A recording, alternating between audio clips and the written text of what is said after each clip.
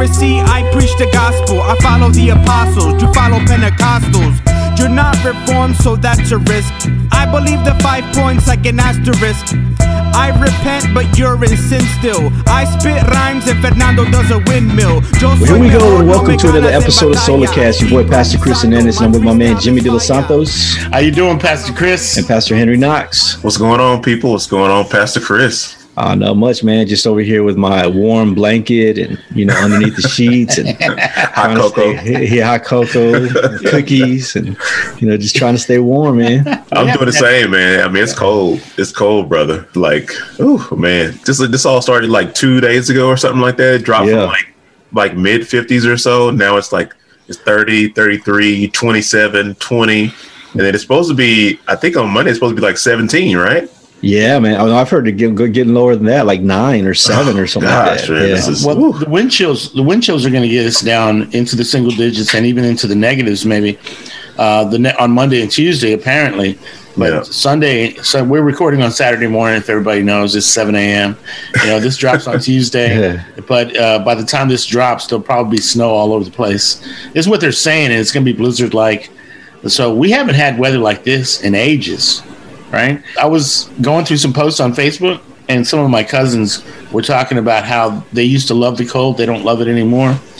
Right. And I'm like, I guess the older you get, the more warm you want to be. But, I'm not feeling that way. I kind of like this right now. People up north that are listening to this episode are like, these softies. Yeah, absolutely. Yeah. Why can't you people in Texas drive during the rain or during the snow? Yeah. It's the rain, too. They get a little crazy with that. Absolutely. Oh, and also prayers definitely go out to all the families that we had. If you live in the Dallas-Fort Worth area, it's hard not to even hear about it, or rather, it was reported. I think it was like 130 car pileup. It was in a wreck. Yeah, and at least 6 people were reported to have passed away in that wreck. So we do pray for the families, and it goes out to those who are in the city. I mean, we have family in Dallas and also in Fort Worth, so we do pray for those individuals. So just be safe, everybody. Yeah, that was something else when I heard about that morning. And it was strange because I didn't think that I know that the streets can get a little bit busy now. But they're not like it used to be. A lot of people working from home now. I'm still working from home, so I was pretty safe. But, man, when I heard about that morning, I heard it was just a small pileup. But later in the news, it got to 133 by the end of the whole thing. Yeah. So, really strange thing that happened on Thursday morning. Yeah, it looks like we'll be indoors for the next few days. But I guess now's not the time to cancel your Disney Plus, right? Since indoors. Yeah, right. Hey, I know this is not the show topic or whatever, but can we talk about that just really, really, really, really briefly? Like, okay, so everybody knows that I'm a nerd, right? So I watch Star Wars. I'm a Star Trek guy. I read comic books and everything else or whatever.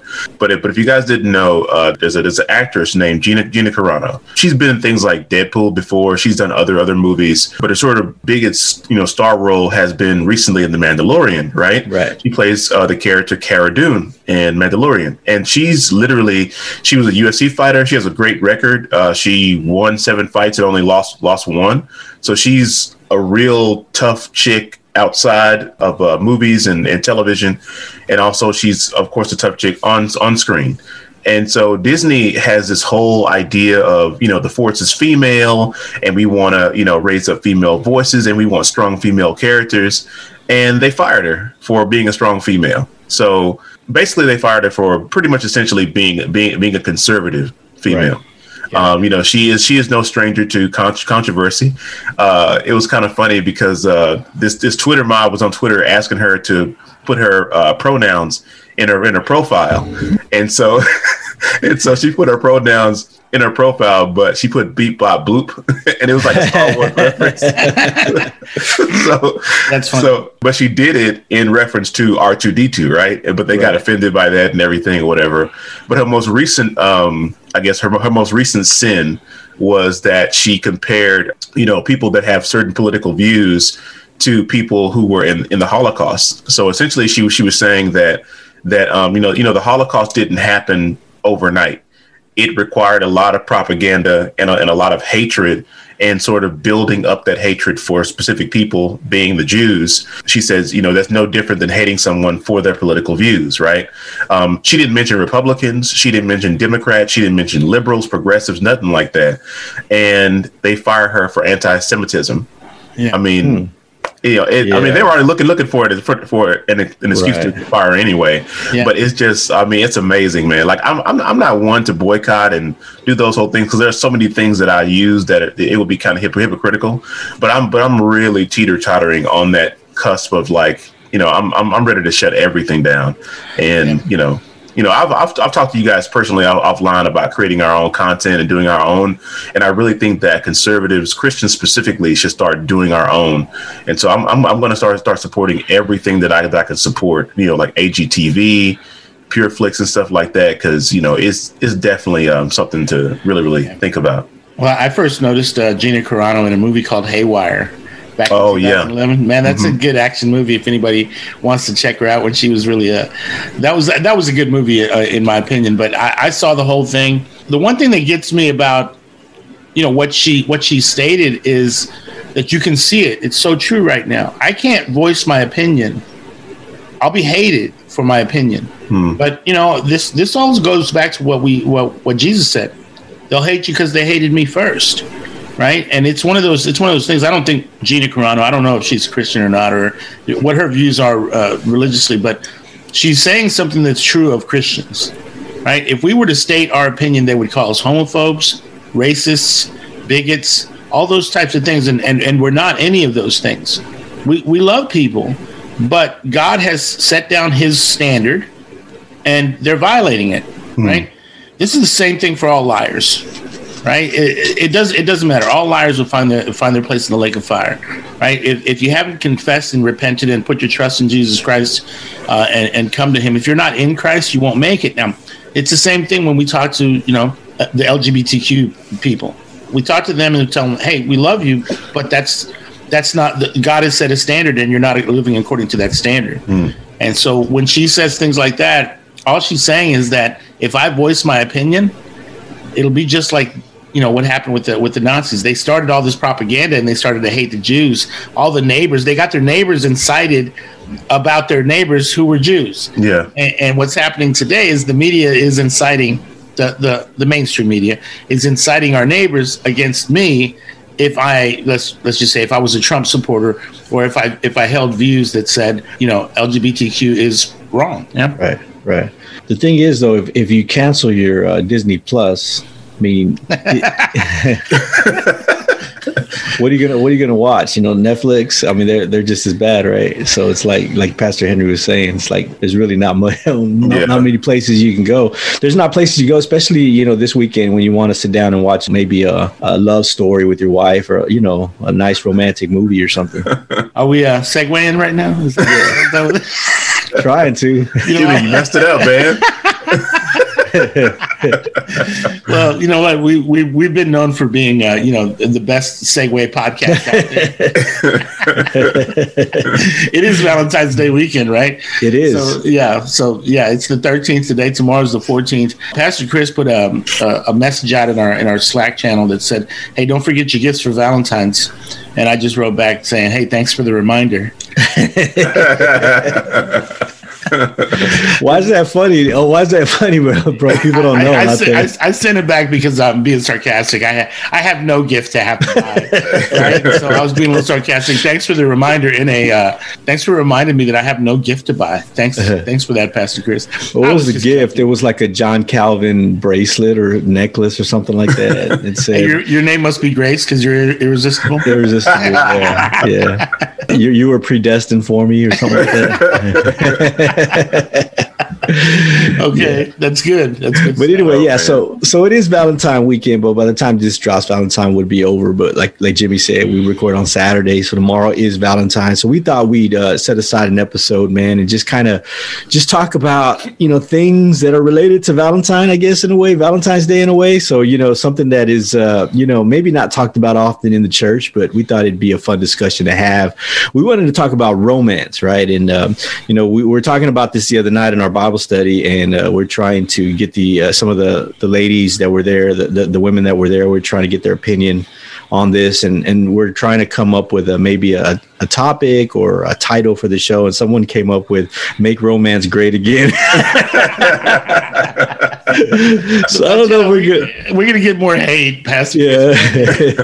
so I don't know if we're gonna name it that, but that's what we're gonna talk about, romance today, in particular in marriage. So Jimmy, like we always like to do, what do we mean by romance? What is romance? You got a definition for us? Yeah, I got a noun and I got a verb, right? And then they both have two little parts to them. So the noun is, number one, a feeling of excitement and mystery associated with love, right? And an example could be somebody that's in search of romance. Number two, a quality or feeling of mystery, excitement, and remoteness from everyday life. The beauty of romance in the night, right? But those are the nouns. And I think, for the purposes of what we're doing, the verb fits a little bit better, maybe, to the thing we want to talk about today. The verb is dated, number one, which is to court or to woo. Right. That I know we don't hear the word woo a lot nowadays, but it does mean something. Mm-hmm. And an example could be the wealthy estate owner romanced her. Right. And so number two, it's another term for romanticize. And I think this is going to come into play a little bit later in our discussion. To a certain degree, I am romancing the past. And I think that goes a little bit towards what I would call idolatry, but we'll talk about that a little bit later. Those are the definitions, I think, for romance. That'd get us kicked off, right? Yeah, that's a good thing. I mean, people are probably wondering, why are these guys talking about romance? So let's put some disclosure out there, right? So me and Pastor Henry are married. Jimmy, you've been married, so we all have a little bit of I guess experience, if you can say, in this area. Yeah. And I think we want to talk about this because I think that this is something that can land on two sides. Either one, you can hold romance to a higher degree than it should be held to, and then on the opposite end of that spectrum, you can kind of say, I don't need it. I don't need it. You know what I mean? That's just not for me. So we want to kind of flesh that out a little bit. Pastor Henry, I'll go to you here with this question. Is romance, you being a married man, is romance important in a marriage? Yeah, I would definitely say so. I would definitely say it falls in line in the marriage mandate, the biblical mandate that we have in 1 Corinthians 7, where it talks about the wife showing benevolence to the husband and the husband showing benevolence to the actual wife, right? And there's a portion of scripture where it says that a husband will do things that are pleasing to his wife because, he is married to his wife and God has given him that wife. And the Bible says that if a man finds a wife, that he finds a good thing, right? And so a part of that area of benevolence is naturally, spiritually, or how God has us, is that women love romance, right? So like in terms of, taking your wife out, in terms of doing nice things, in terms of, being cautious of her emotions and things like that. I think that all falls in the category of being benevolence, of showing that kindness to her because she is flesh of your flesh and bone of your bone, right? You're no longer one, but you're two. So as guys, in the area of romance, we don't really need a whole lot, in general. In general, I'm speaking in general statements. I'm not speaking like broad brushes. I know everybody's like screaming into their iPods right now, but no. but in general, men don't typically need a lot, right? So when we talk about things like romance, it's very, very important, right? It's the upkeep of the relationship. It's to keep things fresh. But also, again, it just falls in that vein of kindness and thoughtfulness, right? That's really what sort of the biblical idea of romance is. And you see that in Song of Solomon. You see that in 1 Corinthians 7. And you also see it in Ephesians where it talks about the man showing this benevolence or being mindful of the wife because the wife is his own flesh, right?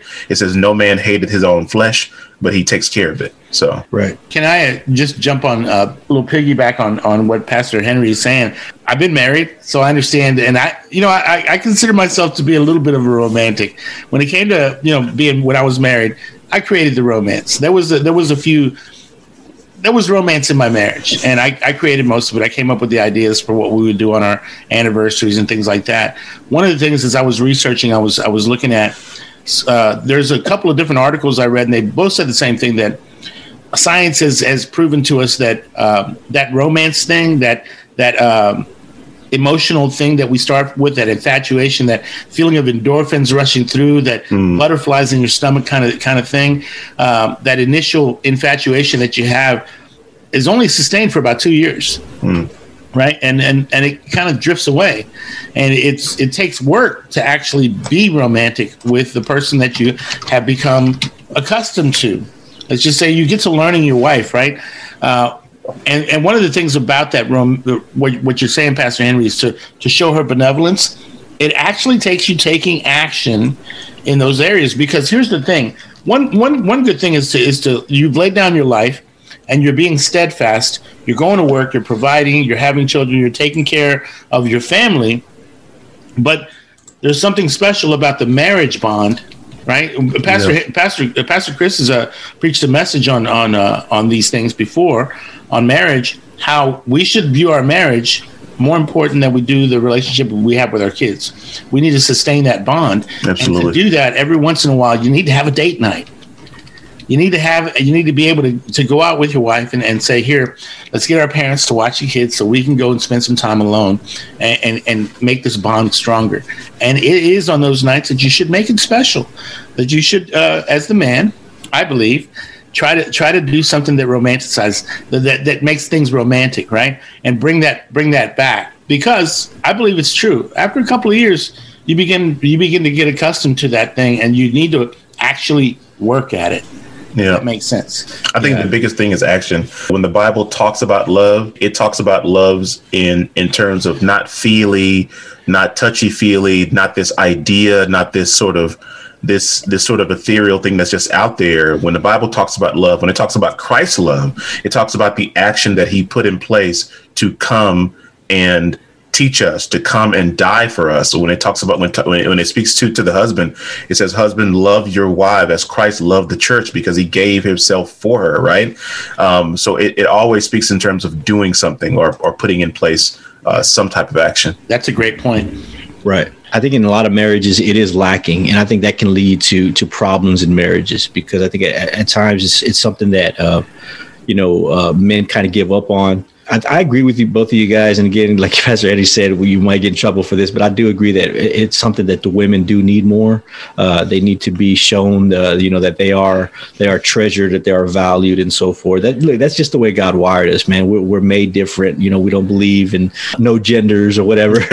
We believe that God made male and female, and he made us different. He wired us different. He created us different, and so forth. So, and that is something that women need. And I think a lot of men, and I guess most of this podcast, we're probably going to be speaking to the men here. I think that one thing that a lot of men take for granted is just the fact that their wife still needs to be, like Jimmy said earlier, wooed and courted and shown that she's valued and shown that she is treasured and loved, because again, that's the way God made them. And if you look at very back to the very beginning and some of the narratives we see right in Genesis, we see that this relationship between male and female had a bit of a romance in it. I mean, you can go to Isaac and Rebecca when they were sporting or laughing or however whatever version you read. It says there when Abimelech looked out the window and saw them, and that's what they were doing, right? So I mean, they were kind of enjoying one another in a romantic sense.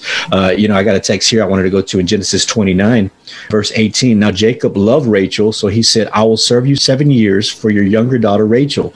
Laban said, "It is better that I give her to you than to give her to another man. Stay with me." So Jacob served 7 years for Rachel, and they seemed to him like only a few days because of his love for her. So, I mean, you can't get more romantic than that. I mean, I've been with you for 20 years, but it seems like only 20 days, baby. You know what I mean? Y'all can use it. Y'all can use that line if y'all want. Royalty free. but what I'm saying is that, you see that in the very beginning, that there is this, there's just this romantic nature of a relationship that even the first few people that ever lived on this earth had. And we continue to see that in the Bible. So I think that, romance is very important in the marriage. It's one of the ways that we, upkeep. I like the way Pastor Henry put that word, upkeep. It's part of the upkeep of the marriage to continue kind of doing these things. And look, sometimes, like you guys said, we don't feel it. You know what I mean? Sometimes it's more of an action. It's more something that we got to do. But look, feelings, especially for guys like us sometimes that land on the reform side and I guess the cessationist side, we're scared of feelings and experimental stuff, right? So, but I think that, feelings can be something that is a good thing. I mean, God gave us, He created us with emotion and to feel things and they can be trusted. We got to be careful there. We can't trust our feelings, but at the same time, they are something that God gave us. And I think that in the marriage,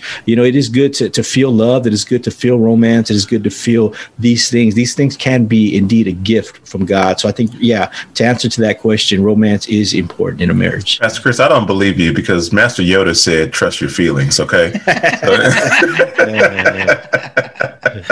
When you say that, Pastor Chris, Pastor Henry, you were alluding to that too.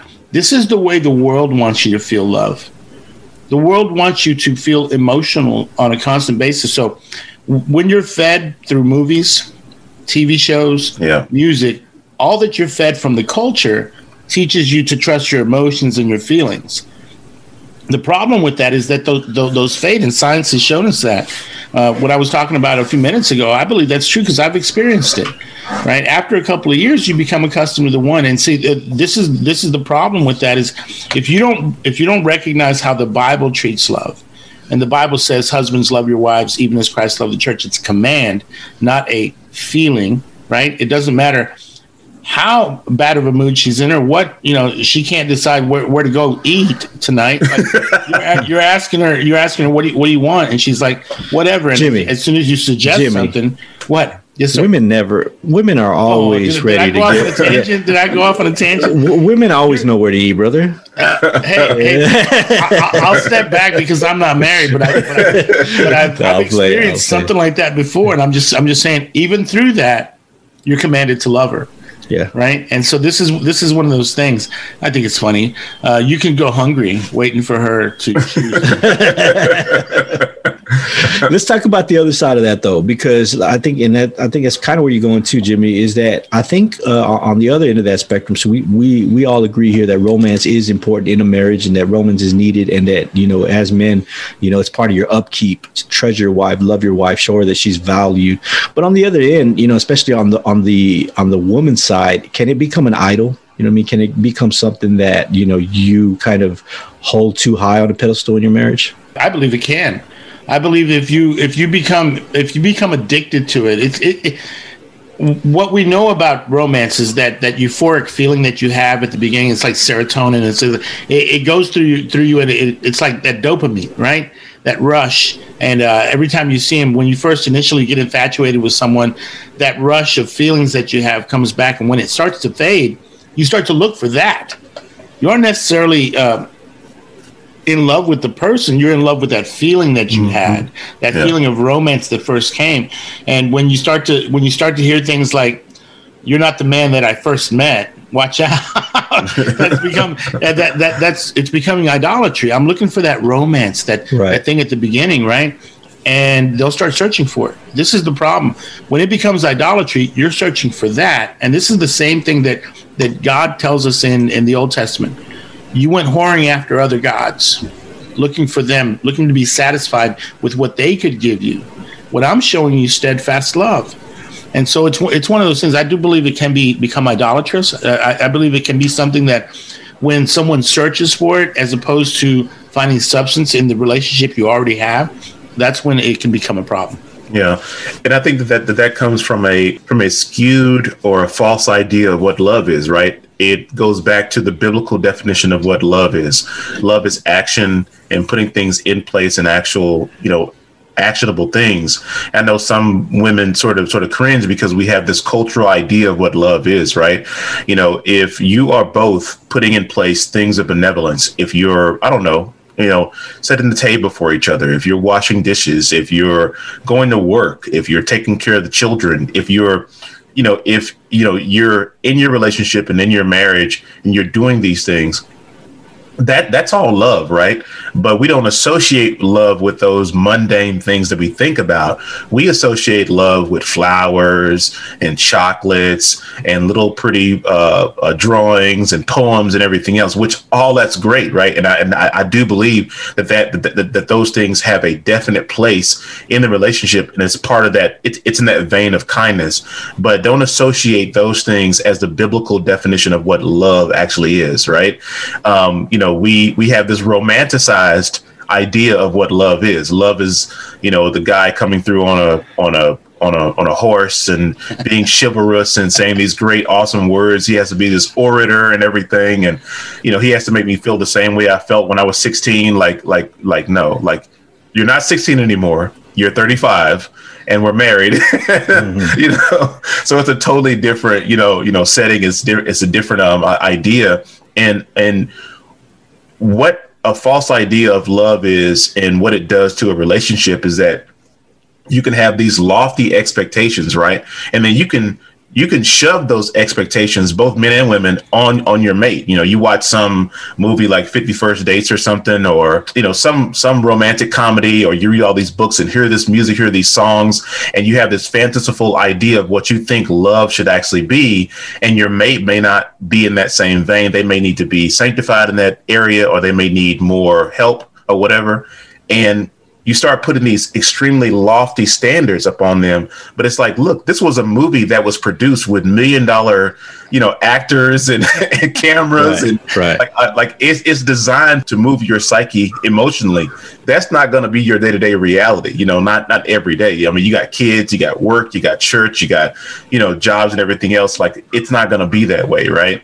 You can definitely try to come close to it in certain moments, but you can't have that as a standard. Your standard must be the biblical text of Scripture, and it must be God's definition of love. Whenever I'm giving a wedding, or I'm doing a wedding, I always tell the couple, this feeling that you have right now, it's not always going to be there. You know what I mean? So you have to figure out how to love, when these feelings are gone. And I like to say that, love, like we've already said, love is not a feeling. It is a command. You're commanded to love one another. So that's what you got to understand. And I agree with you guys. I think that, our culture has shown us, kind of a skewed view of love, or giving us a skewed picture of what love is. And we think of love as Leonardo DiCaprio and Kate Winslet on the end of a boat. I mean, that's love, right? Right. But what about, the guy that's, taking care of his wife at her bedside, having to change her, having to feed her and stuff like that, those sacrificial acts, that Christ showed us,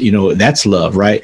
Greater love has no man than he who gives his life for a friend. I mean, that is love, giving your life for someone. And we see that ultimate love in Christ, in the church. And that's how we are supposed to love, our spouses, to give our lives up for them, not necessarily to give, them a dozen roses, although that is good, but to give our lives for them. Yeah. And I think that's the thing is that, when women, and I guess men too, when we're too focused on this romantic love, and that's the perfect picture of love. And then when we don't see it, then it can be idolatrous. It can be something that, we put too high on a pedestal. I mean, yes, romance is good. Romance is helpful in the marriage, but it is not the end all be all. It is not something that, we need to say, if I don't have this, then I'm going to walk out and find someone else, because that's what the enemy wants. What I mean? The enemy wants us to, and this is why you see a lot of people having affairs and so forth. They're not getting the romance at home. So they're going to, look for the romance in the office or somewhere else outside of the home, because culture has told them that is what you need. You need this romance. If you don't have this,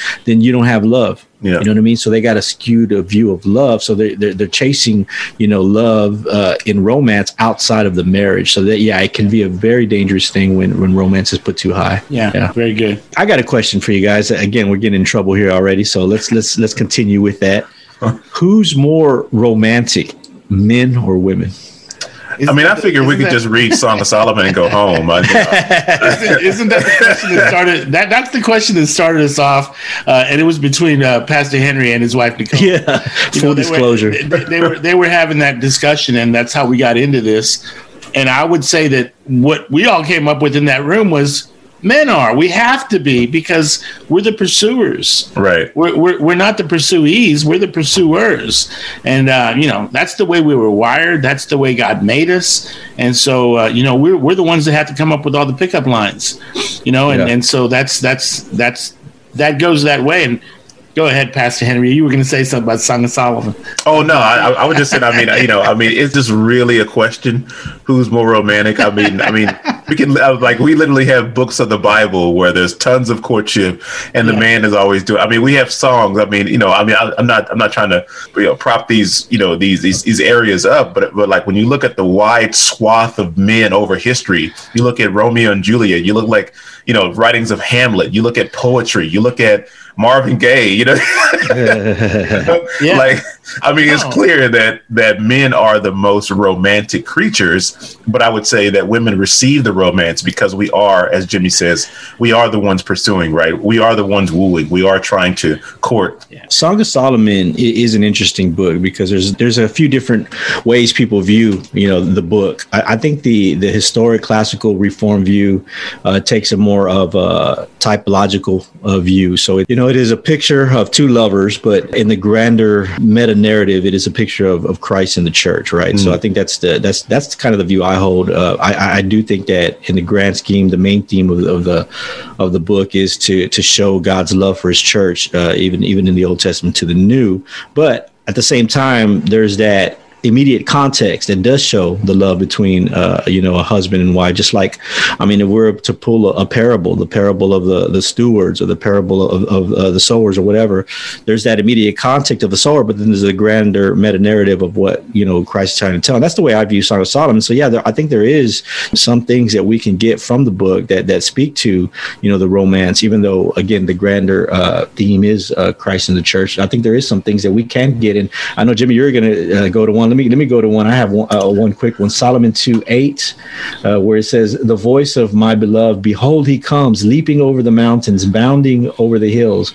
My beloved is like a gazelle or a young stag. Behold, there he stands behind our walls, gazing through the windows, looking through the lattice." Mm-hmm. Now that isn't a romantic man. I don't know what is. She's describing her man, how he's leaping over mountains for her like a gazelle, standing there, looking and gazing at her through the windows. I think like Pastor Henry says, Song of Solomon puts this question to bed.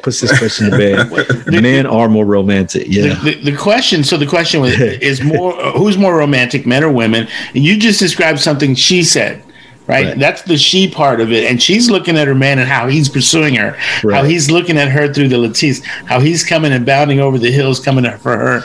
But when he talks, and see, that's when you go read Song of Solomon, you'll see that when he's talking, in most of the places where it says he's saying something complimentary, or he's trying to woo her. Listen to what it says in chapter 4. This chapter 4 starts off with a he at the subtitle or the beginning title. "Behold, you are beautiful, my love. Behold, you are beautiful. Your eyes are doves behind your veil. Your hair is like a flock of goats leaping down the slopes of Gilead.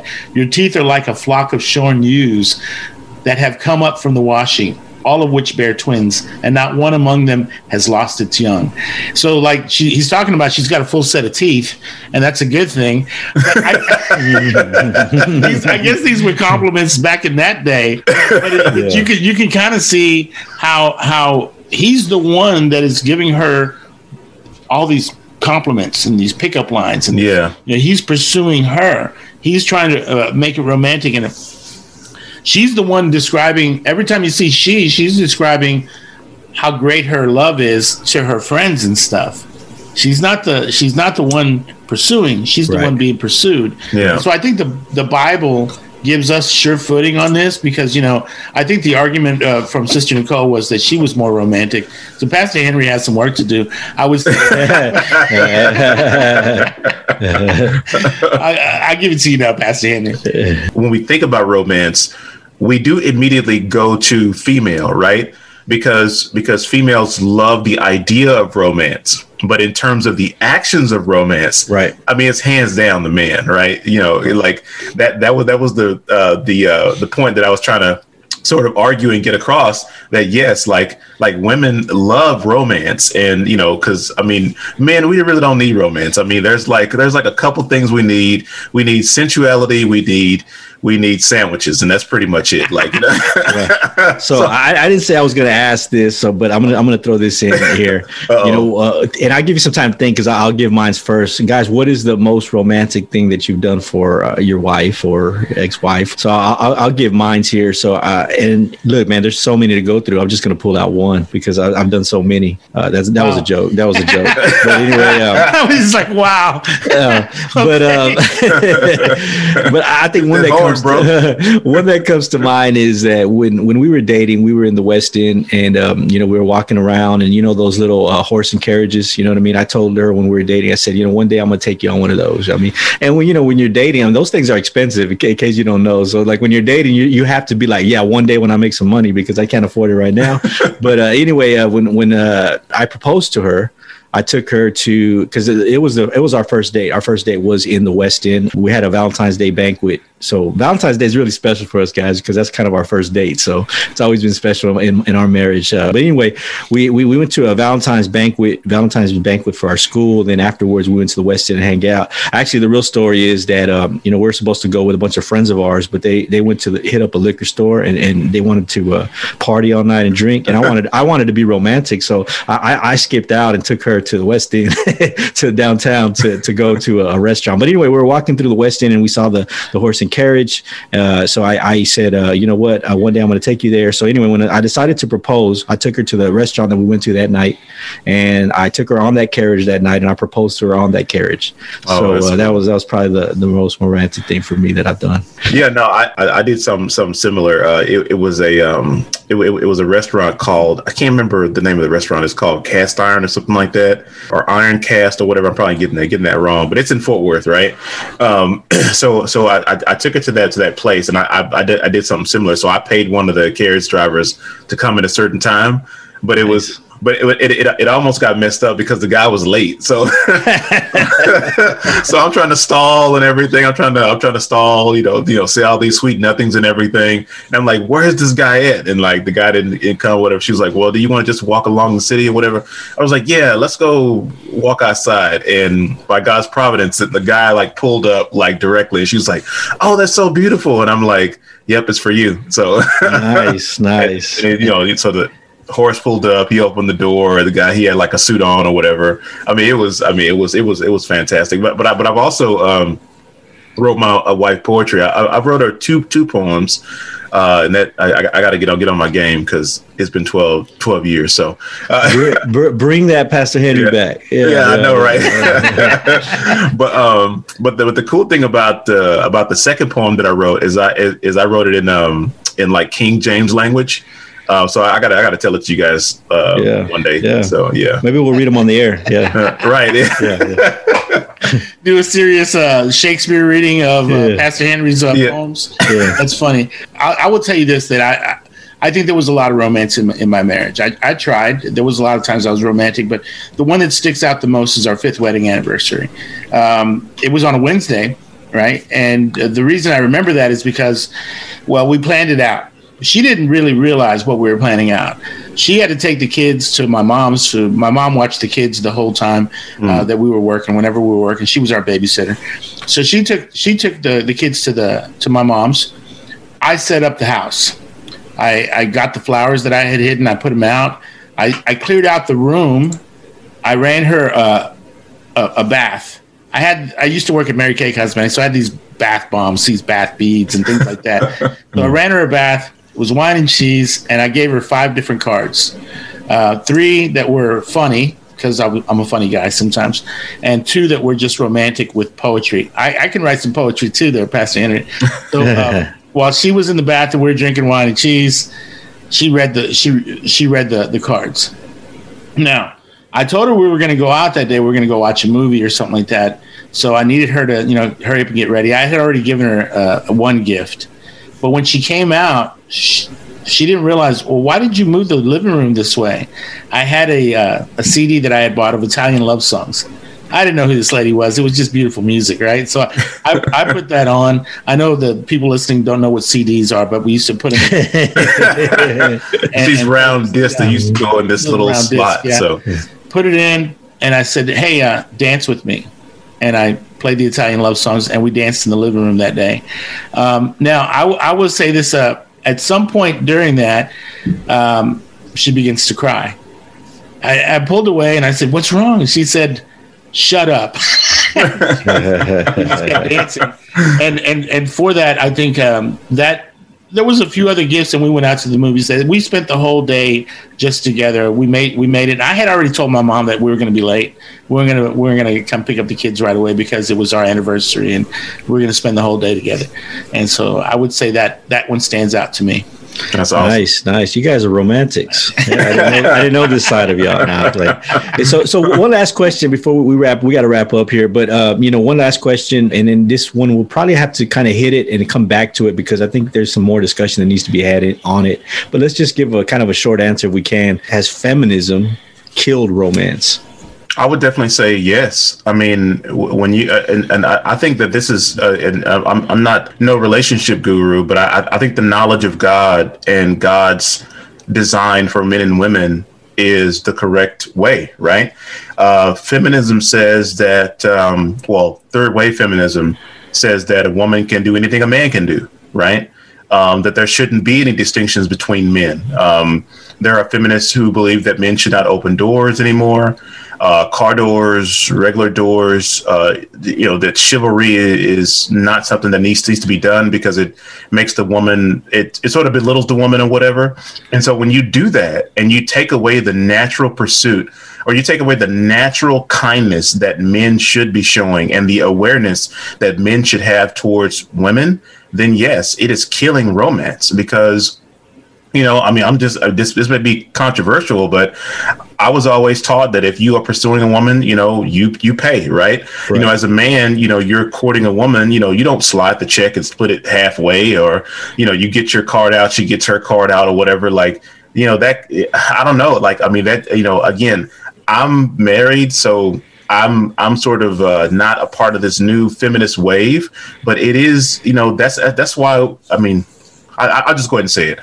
That's why women today are miserable. Every single survey, every 5 years, they take a survey and they talk about the happiness of women. Are women happy? Why aren't women happy? There's a column written by a woman. She's also a feminist, and she even admits, I can't think of where it is. I think it was on Slate or the New York Times, but it says that why are women unhappy today than they were back in the day? And it's because chivalry is gone. It's because they're in the workplace. They're being submissive to a sort of an environment. They are having to carry the burden that I believe personally that the men are designed to carry, right? And they're having to try to pursue men. That's the level of weight that God did not design women to sort of endure. And when you think about it, it is the opposite nature of Song of Solomon. It is the opposite of Christ in the church, right? And so I definitely believe that feminism is a cancer to romanticism and also just to male and female relations, period. So, yeah, I'll weigh in on this too and say that I don't think that romance can be killed, right? Men still want to be romantic. It's just that at this point, if it's a feminist woman and it's creeped into the church, don't think it's not. Yeah. So you can meet a church girl, right? But she may have a chip on her shoulder when it comes to that feminism thing. And that's the issue. That chip on her shoulder, you just don't know who has it until you go to open that door for her. And she looks at you and she looks at you like it's me too. Hey, what did you open the door for me for? Don't come at me like that because me too, hashtag me too. And I'm sitting here going, okay, well, it makes the man feel like he can't even try. Right. And that's the problem, right? I think men want to be romantic. Men want to pursue godly men like me. You got to be careful where you go and what you do and what you say. While I don't believe that it's dead completely because I want to be a romantic, right? I believe that about me. If I did meet the right woman, I'd be romantic with her. So I don't believe it's dead, but I do believe feminism has curbed what we can do. And just watch out for that chip that's on even a church girl's shoulders. And I say that with all due reverence, women they're a gift to us. This is Adam when he first saw Eve. I think that's the most romantic words in the Bible. Bone of my bone, flesh of my flesh. When he saw her, he was praising God, amen, for what he had done. Wow, look at what you've done. And so I still feel like that. I still feel like women are a gift to us. And I would treat it as such. I just say that in today's culture, in today's world, we got to be careful. Yeah, I don't think I've ever met a pleasant feminist, or a feminist that, you'd like to be around. Other than, I don't know if Ellen's a feminist, but she seems like a pretty cool lady. If you watch her show. Isn't she the one that pursued Portia de Rossi, though? I mean, I don't know. I'm just saying. What I'm saying, I'm looking for I'm trying to grasp for straws here. I'm looking for a pleasant feminist, but yeah, I think that's just the thing, is that it takes everything, from a woman that God put her there for, to be treasured, to be desired, to be wooed, to be taken care of. Scripture says she is the weaker vessel. You know what I mean? But feminism throws all that out the door and wants to, say that I don't need any of that. I don't need to be taken care of. I don't need to be courted. I can do everything on my own. So yeah, it's just going against the biblical view of male and female relationships. But I just want to close with a verse on my end, Proverbs 5:18-19.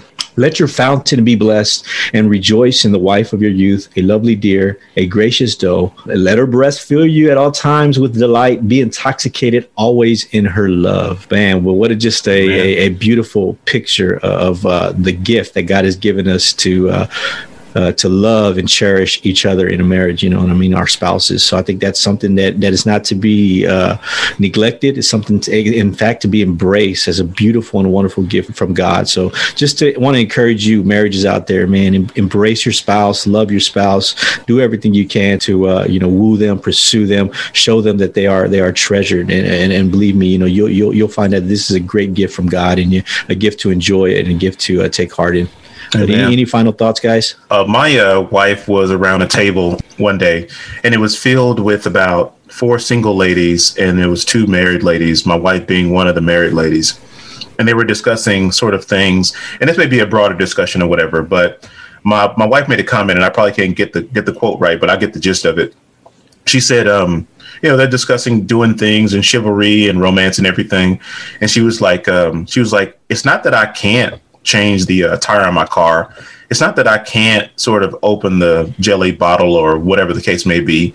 She says, but it's a heck of a lot nicer knowing that somebody loves me enough to do those things. Right. And that's essentially what it is. That's essentially what romance and what love is that it's not that somebody can't do these things or women are helpless in some type of manner. Right. But it's the fact that a husband loves his wife that much more, that he's willing to show that benevolence and go that extra mile and put in the action to show that he's willing to do those things. Right. And I think that's a picture of Christ, is that Christ went beyond what any man could ever do.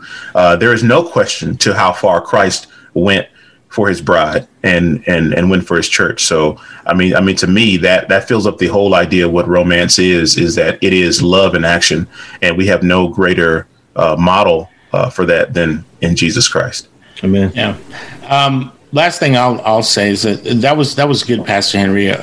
What you were just saying about that. You said something earlier about finding a wife is a good thing. Proverbs 15, I believe, or 18. I'm not quite sure where that's found, but he that finds a wife finds a good thing. Well, there's another proverb, Proverbs 31:10, that says, an excellent wife who can find? She is far more precious than jewels.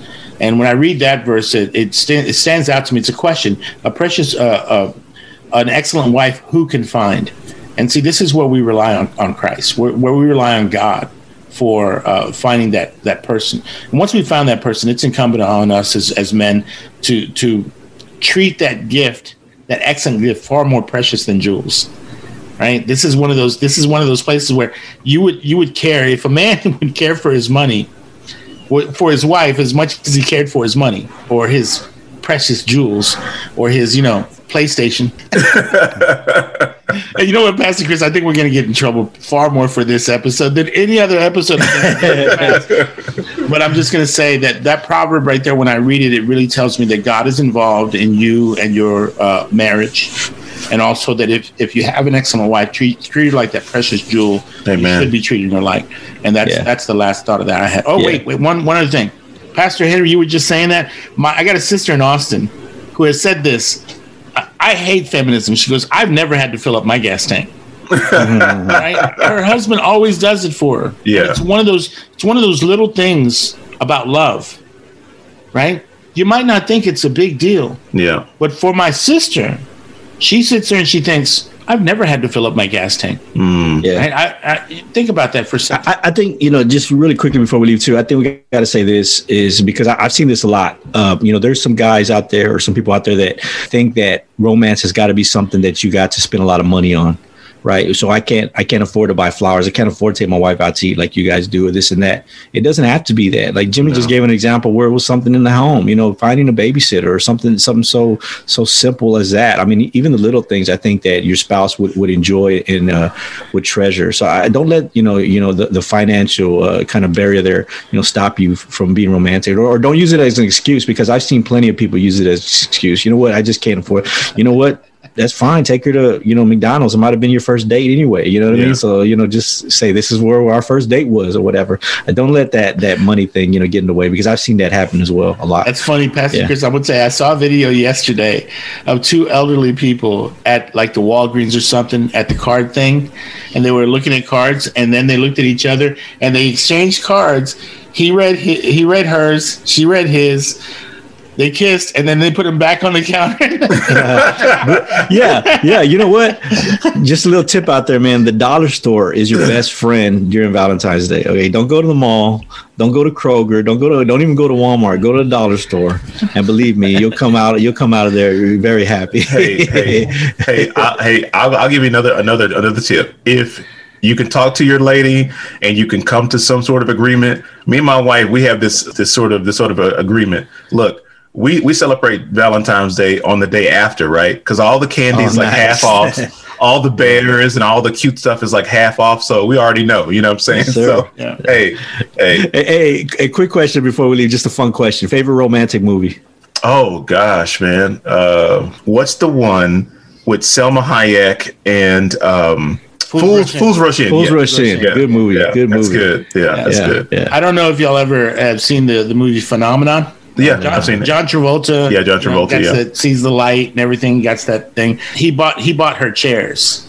Remember the old guy saying he bought her chairs. Oh yeah, they were ugly chairs. They were ugly. They were uncomfortable, hard to sit in. But he bought her chairs, right? But there was a scene in the movie right there toward the end where he's gonna die. They already know it's a tumor, and he asks her, hey, do me a favor. Will you love me for the rest of my life? She said, no, I'm gonna love you for the rest of mine. Right, because he's gonna die in a week or whatever, right? And so I thought that was it kind of got me, guys. It got me a little bit, That's good. But it's just one of those things. I'm gonna go with. Don't make fun of me, guys. I'm gonna go with You Got Mail. I don't know if y'all seen that one. Tom Hanks and that's one of our favorites. We watch it a lot. But anyway, I hope you guys enjoyed that episode. If you got any questions, any pushback, anything you'd like to add, you can find us online. You can go to our website, www.thesolarcast.com. You can also find us on our social media platforms. We're at Instagram at The Solarcast. Also on Facebook, just search for the Solarcast page. Like the page, share the page. We're also on Twitter at Solar_cast. And you guys are at? I'm at Los Jimmy. I'm at Knox Broadcast. I'm at C Hernandez 214. You can also find out more information about our church. If you're in the Dallas area, you'd like to come join us at 3232 Baton Street, Dallas, Texas, 75212. You can find out more information at www.ecclesiachurch.org. Yeah, and also don't forget to give a shout out to our fellow Bar Network podcast brothers and sisters. You can find out more about them at the website, Jimmy. TheBarPodcast.com. TheBarPodcast.com. That's right. Also, we're giving a shout out this month to Women's Hope Podcast, a very good podcast out there to listen to and try to learn some good theology from some good, solid women of God. So anyway, until next time. Let's get to the meat. Yes, sir. Let's do it. Okay. I just made this beat right now. I'm MC Goya. Okay, listen. Hey, I'm on the ground like El Chapo, in a tunnel, eating about 12 tacos. I'll put you in a box like a gato. Punchlines stay in my mouth like Mr. Sacco. Jay thinks he runs Christian hip-hop. He wears white socks when he wears his flip-flops. And he looks like Suge Knight. I put him in a chokehold and say goodnight.